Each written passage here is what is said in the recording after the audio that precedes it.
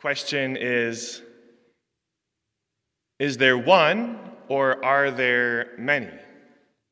Is there one or are there many? This question had great ramifications, just starting with the whole universe and all of the world. They thought, well, is everything just one big organism, or are there many different little organisms?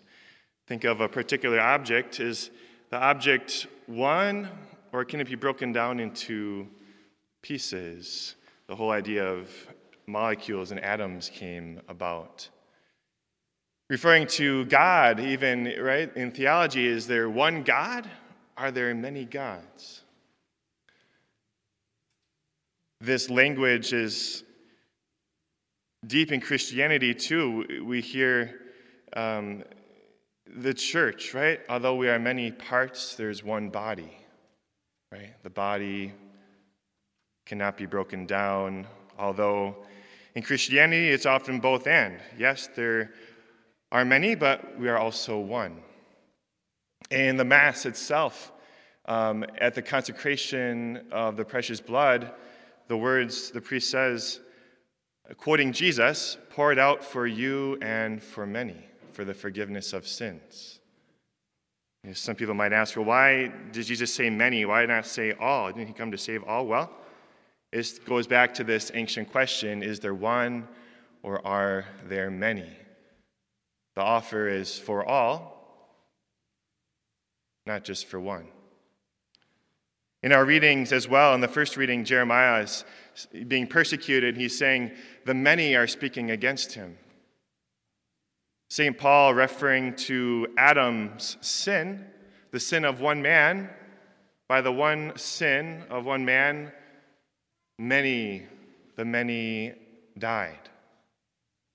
Yet by the one righteous act of Jesus Christ, the many are brought to salvation.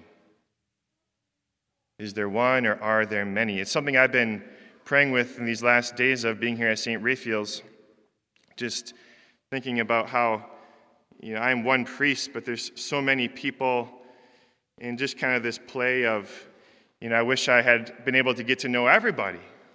But in these 3 years, I've gotten to know so many of you and been able to learn so much and experience so many different things, so many blessings.